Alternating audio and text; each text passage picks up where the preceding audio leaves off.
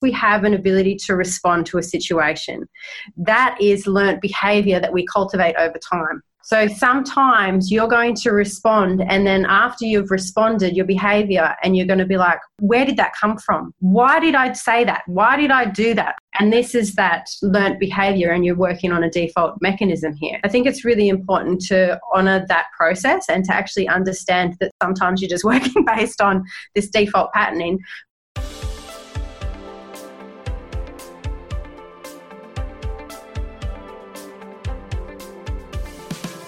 Welcome to the Happy Nurse Podcast. Nurses are the backbone of healthcare, always there to care for strangers as if they were one of their own, often forsaking special moments with their own family in order to ensure another's loved one is being cared for. As nurses, self-care is essential. I am Elena Mullery, nurse educator and self-care mentor for nurses. I'm an RN with 20 years of clinical experience. I have first-hand experience of stress and burnout. It was this experience which led me to develop a passion for personal development and pursue the study of mindfulness, meditation, hypnotherapy, and neuro-linguistic programming. Each episode, I will be promoting self-care strategies to those who always care for others. I have broken self-care down into 5 aspects: mental, emotional, physical, spiritual, and indulgence, to make it easy to ensure all your self-care needs are being met. Each episode, I will interview nurses and self-care gurus from around the world to help you with each aspect of your self-care. Welcome to the Happy Nurse Podcast with Elena Mullery. Hi everyone, welcome to another episode of the Happy Nurse Podcast. Today I am joined by Nerida Mills. Nerida has been working on her understanding of self since she was in her late teens after losing her hair with alopecia. This work has seen her learn from teachers in the areas of energetic healing, natural medicine, quantum physics, and meditation. After realising there was a missing piece to her understanding of a constructed reality, Nerida studied the world of human behaviour, NLP, leadership and psychosomatic healing.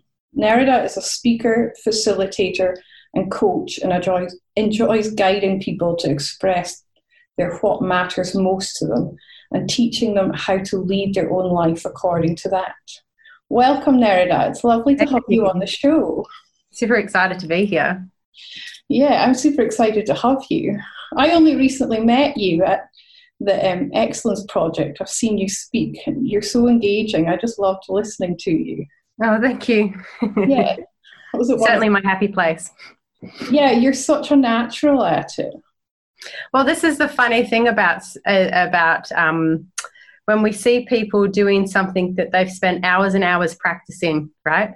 And then all of a sudden it's like, oh, it's so natural, because you get to see the effect of all of those hours of screwing up and making mistakes and, stumbling along to figure out who we are. So, you know, it's nice to be seen in that, but I'm very mindful of the perception that people can have around this idea of someone being a natural or something being easy for somebody else. It's like, well, no, these things that we cultivate in ourselves can appear to be natural or can appear to be easy to the outside world, but it's something that we've had to spend time and energy cultivating. So yeah, it's available to everybody in that way.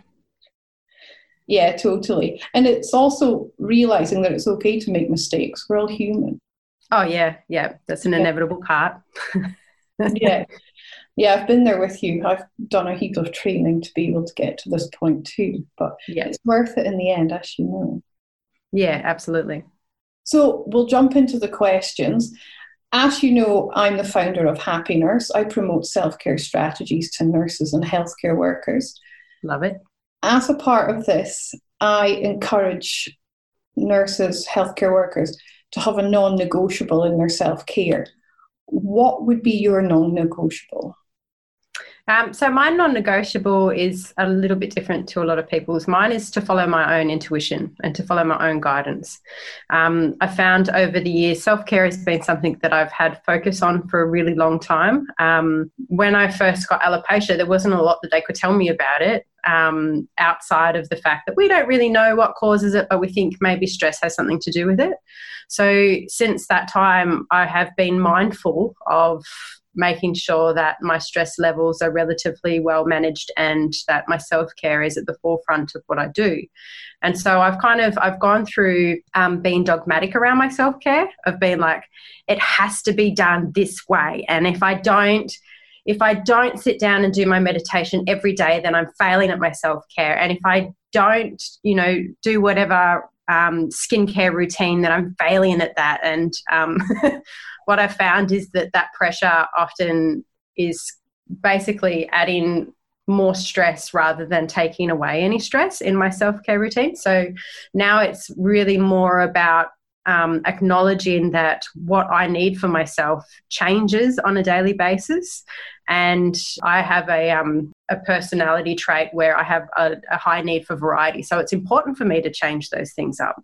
And so for me, it's about following what is right for me in a given day or in a given moment and honouring that, and not needing to fit into somebody else's box of what it means to do self-care, or what it means to be spiritual, or what it means to be effective, or what it means to be a leader. Like, it's all got to be about where my soul is driving me and where my desires are driving me in that moment. Yeah, that's beautiful. I'm a bit like you as well. I always encourage everyone with their self-care to offer themselves the same compassion that they so freely give to their patients, because absolutely, some days you just don't feel like doing some of it, and that's okay. It's well, some days self-care is about giving yourself a break and just like chilling out or resting or sleeping in, or like we met at the Human Excellence Project. So that's, you get up early in the morning, you go dip in the ocean, and it's invigorating and it's amazing and it gives you so much, but sometimes you just need to sleep in. And it's like, if we have this idea that if I don't show up for the dip, or if I don't show up for whatever it is, insert your thing here, then I'm not doing enough for myself. But like you say, if you can bring that level of compassion and be like, well, actually, I just really need to honour my need for rest right now. Yeah, completely. And I've learned that the hard way too. Trying to just push on. I must do my meditation. I must say my affirmations. And then I realized, Elena, no, just do what makes you happy today, and enjoy the downtime if you need the downtime. So, yeah, absolutely. Cool. This leads beautifully on to, I've created a model of self-care that breaks it down into 5 different aspects, just to give us an idea of what self-care means, because there's this misconception out there that it is all meditation or going to the spa or sitting in a bubble bath. So I've broken it down into the mental, emotional, physical, spiritual, and indulgent parts of our self-care. So what to you would be indulgent self-care? So I have 3 children. It's probably the first segue into this. And I've been raising them by myself for, goodness, nearly 7 years now. And so within that, like, my time is very precious. And so most of my self-care comes in very small little segments, 10 minutes here or 10 minutes there. So for me, in the indulgent element of self-care really comes when I can spend larger chunks of time into that, which generally happens when my kids are either preoccupied or not around. So that is when I bring in those more stereotypical elements of self-care, probably like that, having a hot bath by myself that's uninterrupted, which is such a rarity. So I feel quite indulgent when I do those things. But, also there's a level of like self-pleasure that comes into that for me as well. Like, that's more of that indulgent, like making myself feel sexy and really loving and honouring my body and everything that it can do. But it's more the stuff that I can do personally by myself without interruption, based on the situation that I'm in at the moment, my current life, So for me, that definitely rings true to that indulgent. Yeah, I'm with you. I mean, I'm also raising 2 boys on my own, so I totally hear you. It's those micro moments that you can get to just breathe and get present and kind of focus and ground yourself again. So absolutely, and it brings that like exhale to the soul. Yeah, massive. Even if it's just walking around the car at the petrol station before you get back in again. Yeah. A little bit of peace and quiet. That's so nice. Yeah. Totally. If you enjoy meditating or you would like to give meditation a try, why not head on over to happynurse.com.au/meditation to download my free guided meditation for stress and anxiety relief. It's 12 minutes of pure self-care. Who or what inspires you to be the best version of yourself? I know this is a hot subject of yours because you do a lot of this work with your clients. Yeah, and it's really interesting because I remember doing a project when I was a kid at school, and they asked, who is your inspiration? And even back then, I put my mum down as my inspiration. Everyone else was like, Michael Jordan and Michelle Pfeiffer and like, all the top 80s kind of whatever. And but I've always been inspired by the people who are closest to me. And when I was a kid, it was because I really admired my mum and I admired how much she cared for other people. She's always been a carer of other people. And but more recently, it's more for me about having an ability to show up for the people that I care for the deepest in a way that is in alignment with my intention of how I want to show up. So often what I found for myself and what I've learned through human behavior is that generally when we're in a moment of what we'll call emotional trigger, which can be brought on by stress or emotional trauma or somebody quote unquote pissing you off or pushing your buttons or whatever, when we're in those moments, we default back into the patterns of childhood, right? So we literally become our childhood self in the way that we're then expressing our anger or frustration or hurt. And so for me, becoming who I want to be is so much about being able to hold myself true in those moments. So, and it takes work around moving through the past traumas, the past hurts, and healing those parts of ourselves and seeing it from, bringing our adult selves into our childhood reactionary state. So having an ability to do that so that when I'm meeting people that I love in those spaces, I can meet them in a way that I'm proud of. And I can meet them in a way that expresses my love. And that's vital for me. That's so beautiful. I've never heard it put like that before. I love it. Thank you. Yeah, because I always encourage nurses to turn up to work as the best versions of themselves, because if we're being the best versions of ourselves, we can offer better care to the patients. So yeah, and it is. Yeah, I'm a big believer that the life that you want and the difference that you make in this life starts at home. And so, bringing it back, it's like, I suppose this a little bit comes from having a mum that's such a carer, and so I've seen her often give and give and give and give and give. She comes home really frustrated, and then, we take our frustrations out on the people who are closest to us because they're the safest, right? And it's not an intentional thing, but that's what happens. And so I know that I'm loved. I know that my mum cares deeply for me. That's not an issue for me. But the reflection for me was that, moving forward in my life, I wanted to, make sure that home was the most peaceful place, which I don't always get right. I have a pseudo personality. I call her the banshee, and she comes out sometimes when I haven't been looking after myself enough or if there's just too much going on. And that's my default. That's the one that I try and protect people from. I love it. She's so funny. She's a little bit scary sometimes, but it's just about kind of coming back to that space of honoring who we are and trying to bring our authentic self and who we want to be to the people in our closest relationships. But like you say, like if you're a nurse or you're in that caregiving role, being able to show up and hold space for somebody who's in their trauma, who's in their trigger, who's in their fear, and they're reactionary and they're behaving potentially much like a child, and so to be able to hold your own and to be able to hold that space in an adult brain and with an open heart, it takes a lot of work. And like, I take my hat off to people in that position, because I know that you must get hit with a lot of people who are very reactionary. So it takes a lot to be able to hold that space within yourself and not take it personally and not take it on, and to still give them the care and the love that they need. That's really interesting. You've just spoke about holding space. I have just written a blog article on exactly that, about how it's so important as nurses that we are able to hold that space for our patients, because they are stressed. They're the most vulnerable they can be in their lives, really. They come into this place that they don't know. They're removed from their loved ones. They're put into this crazy looking outfit. They're in this bed. Like, they're so completely vulnerable, and they're putting all their faith into us, the healthcare staff.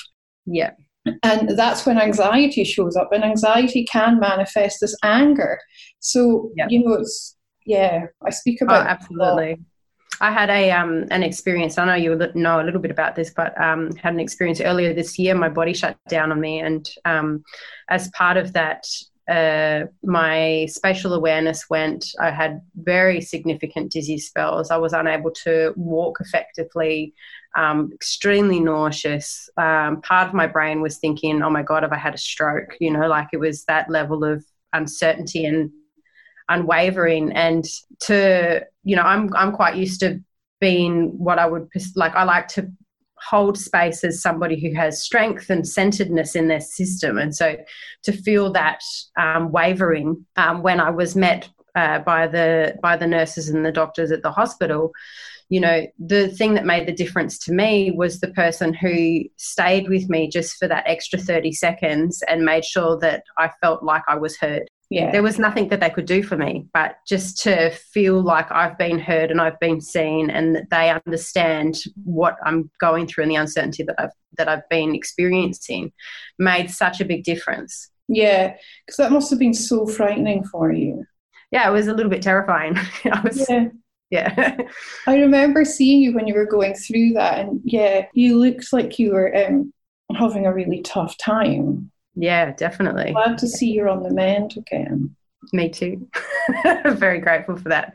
But it's like, no matter what kind of identity we have constructed, at some point in our life, we're all humbled by our mortality and by this physical form that we have that doesn't always work the way that we would like it to, and that's certainly been the journey that I've been through in the last couple of months. And it is very interesting to see the reactionary parts of ourselves that come up for that, and what does make the difference. And like you say, having people that have been able to hold space for me, to be able to hold space for my victim, feeling like a victim, and it's not fair. Like, what the hell is going on with this? Like, it doesn't make any sense. I've done all the right things. Like, all of these stories playing out, and having people just hold space for that to unfold without trying to make me feel like I'm stupid or that I'm wrong or that I'm not where I'm supposed to be in my life has made such a big difference. That's awesome. I'm glad you've had a positive experience in your scared experience, if that makes sense. Yeah. I'm very lucky. I'm surrounded by amazing people. Yeah, you certainly are. Yes. What expertise would you offer to the nurses and healthcare workers out there listening to us? I know you've just summed up beautifully about holding space, but is there anything else you would like to share with us? For me, like because I do work with people with the psychosomatic work, when I do that, often people, their traumas will literally come up while they're on the table. And so whilst I'm not dealing with behavioural reactionary trauma, I do deal with a lot of physical expression of trauma, so like body shakes, hot, cold sweats, people verbalising like anger or sadness, a lot of tears and stuff like that. And so one of the things that I find really, really useful is to see the person in front of me as someone that I care deeply about. So I often find that all people kind of reflect elements of ourselves, right? So you can often in somebody else see your brother, your mother, your sister, your son, your daughter, your auntie, your long-lost grandma. I don't know. There's often, you can recognise elements of people that you care about in that person. So for me, it really helps to hold them in a place of reverence like I would that person. Yeah.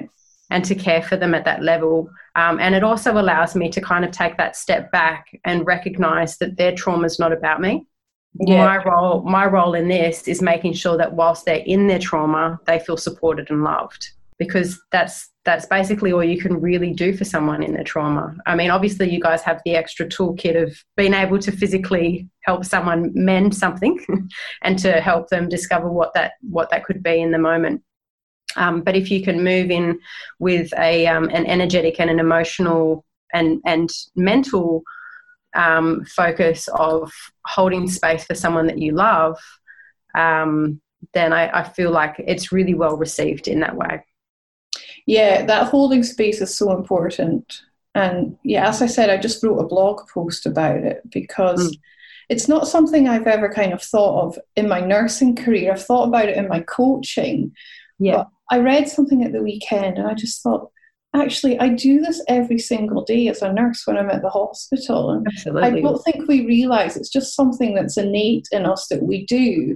But it is about recognising when our triggers are being triggered by the patient and absolutely not reacting to them. So yeah. And for me, I find that my life is my best personal development workshop. I've done a lot of personal development, spent tens of thousands of dollars on my personal development, and the most powerful lessons that I've gained has been from opening myself up to the deeper thing that's playing out in the triggers that happen in my everyday. So if I'm triggered by a client, if I'm triggered by my kids, if I'm triggered by my family members, if I'm triggered by Joe Bloggs walking down the street and they look at me funny, whatever it is, right? To actually be able to use that as something that I harness that and I use that as a personal development tool. So it's like, oh, okay, well, what actually is it about them that's triggering me? Because it's not the person, right? Yeah. The person's not grabbing their hand, shoving it in my gut and twisting my stomach inside out. That's not happening. So the trigger lies within me. So what is it about them that's triggering something within me that is being brought up in this moment because I'm capable of healing it right now? And so, it might not be able to be processed like that in the moment, especially if you're in a busy emergency ward or something like that, but certainly something to potentially take home and to process and to sit with. You can either sit with that question in meditation or journal about it and just explore it a little bit more, like what was it about that person? And I think it's important to be kind to yourself in your trigger if you have been reactionary as well, like if you haven't been able to hold that, to actually be kind with yourself in that, because we're all learning, we're all growing. So, that's okay as well. Just every time we do it, I think it gets a little bit easier. Yeah, it's showing ourselves that self-compassion and that self-forgiveness and allowing ourselves that forgiveness. Yeah, and I think when you look at actually where does the trigger come from within you, it is easier to give yourself that self-compassion because you can see that, well, that's come from my own trauma. Yeah. And that's okay. And now I get to parent myself through my trauma. Yeah, totally. I always speak about how you can only control how you're reacting. You can't control how someone else is acting towards you. So if you can be mindful in that moment and take a breath and just think about how you're going to respond before you actually respond, it can diffuse the situation very quickly rather than... As often as possible. Yeah. This is the thing. There's actually one of the coolest things that I ever learned was that when we receive information, the information is actually received from our heart first. So our heart responds to external stimulants first, and then the mind responds to the heart's response. So the mind makes up a story in relation to how the heart has responded, but the mind's response actually happens after the situation has happened. Right? Yeah. So the heart responds, the situation happens, then the mind makes up a story about it. And so they can actually predict how you're going to respond about something up to about 10 or 15 minutes in advance these days without you even knowing what the stimulus is going to be based on the way that your brain works. Wow. Which is all really super cool information, right? So the fun part of all of this is like, yes, we have an ability to respond to a situation. That is learnt behaviour that we cultivate over time. Yeah. So sometimes you're going to respond, and then after you've responded, your behaviour, and you're going to be like, where did that come from? Why did I say that? Why did I do that? I don't understand why I would react in that way, right? Yeah. And this is that learnt behavior, and you're working on a default mechanism here. And so I think it's really important to honour that process and to actually understand that sometimes you're just working based on this default patterning. But how do you influence that is that you rewire that absolute base, the base of your subconscious mind, and how you have constructed your idea of reality and your belief system around who you are. Because if you can change at that level, then your default behavioural response is going to be more in line with who you want to be. Yeah, well, that's awesome. Which is a really complicated way of saying it, but it's very cool. Yeah, I've studied NLP as well. All this stuff really fascinates me. So. Yeah, it's super interesting. I love it so much. The subconscious is so powerful. Yeah. Yeah, it's that question of, what comes first, the egg or the chicken, often. Yes, very true. So, and with the mind and our behaviour, it's the same kind of conundrum. What comes first, the story or the behaviour, or the belief or the behaviour? And so they do this intermittent dance between one another, and they feed off one another. So, I think it's important to influence where you can and be kind to yourself when it didn't work out the way that you wanted it to. Yeah, totally. Yeah. Well, thank you so much. It's been so lovely speaking to you. You're very welcome. Where can people find you? Facebook's probably the easiest. I am on Instagram as well, but I do a lot more on Facebook. So just Nerida Mills on Facebook is pretty much me. Everything kind of feeds through from that. So awesome. Well, thank you so much for joining me. Thank you so much for having me.